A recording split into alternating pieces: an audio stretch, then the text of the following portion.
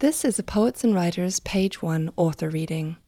To hear more, visit us at pw.org/multimedia or at soundcloud.com/poets and writers. Exaltation. This voice of my voices is fragile. In my sideways bed, I record my voice reading a poem and send it to the man I love. The women I love are poets, and they write about a divided self, liminal self, orchestra refusal of a hurried life.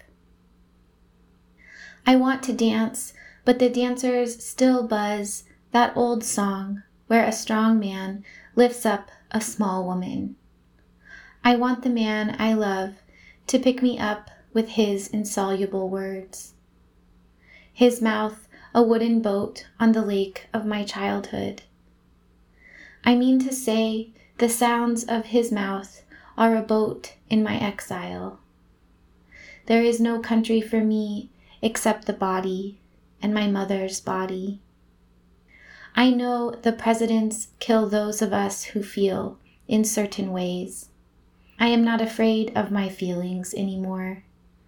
Butter beans on which I squeeze lemon juice, crystal faces, hot risotto, the duration of an arrow, that orchestra of play in the face of sorrow, joy, joy, joy, joy, joy, sounds, the circle in the middle of joy, a portal, and we are radiant. No division, I shout, I shout, I shout. I am indivisible. I am bred on the floor of the church, and I crawl to the beggar outside. I leave the church. I accept my solitary outlook. I accept my skin. I accept my newness. I kill the presidents. I do not rush to gold. I lick my wrist and decide not to hate it. I paint my friends and listen to the sound of their names sounding from their own mouths.